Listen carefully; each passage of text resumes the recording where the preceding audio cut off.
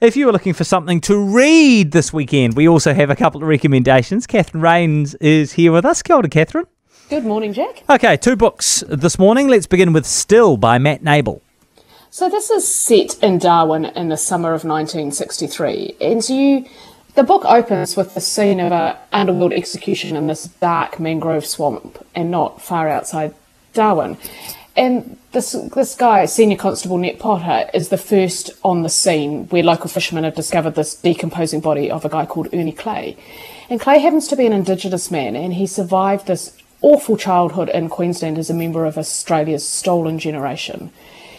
And he gets sidelined from investigating more, and it's obvious to him that the body had been beaten badly before death.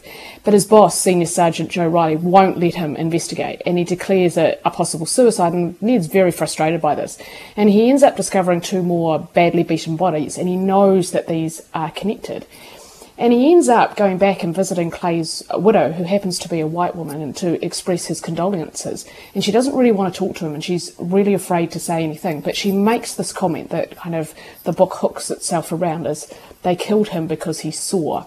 And so it's this really intriguing look at what happens. And on the flip side of this, you've got Charlotte, who's a housewife and a wife of Fire and Rescue Officer Bobby Clark, and they don't have a great relationship. He's an awful man, but he's involved in this conspiracy, and she unwittingly becomes drawn into this as she rescues this Indigenous man who's been beaten not far from where Ernie Clay was found, and she secretly nurses him back to health. So you get this picture of that 1960s Darwin and that relentless humidity and that stifling heat, and you find yourself drawn into this mystery and this novel of what happens, and just very evocative prose and stunningly written. Yeah, you find yourself in that story. It's very good. Great. That's Still by Matt Nable. You've also read Fall, The Last Days of Robert Maxwell by John Preston.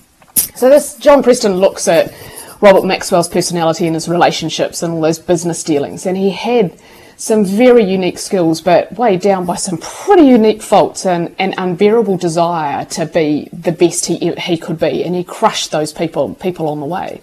And he's this very larger-than-life figure, and he was kind of shaped by his early life of poverty. He had a loving mum, but his dad was pretty unloving and harsh, and his Jewish family suffered at the hands of the Nazis.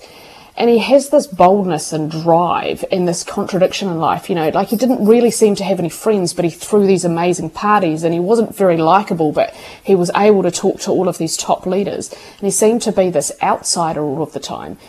But the book talks about him receiving his military cross in 1945 for this heroic rescue of fellow soldiers at the end of the war.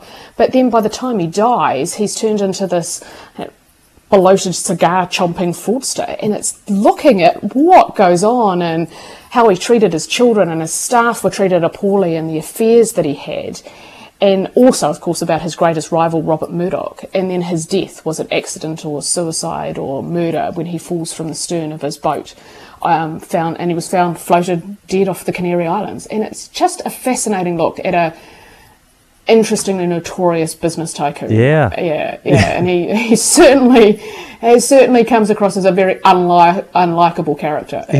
But fascinating nonetheless. Absolutely, yes. You find yourself kind of gripped by, could this possibly be real? Did he really do this? Sounds good. Yeah, it is. It was very good. Okay, cool. That's Fall, The Last Days of Robert Maxwell by John Preston. The first book was Still by Matt Nable.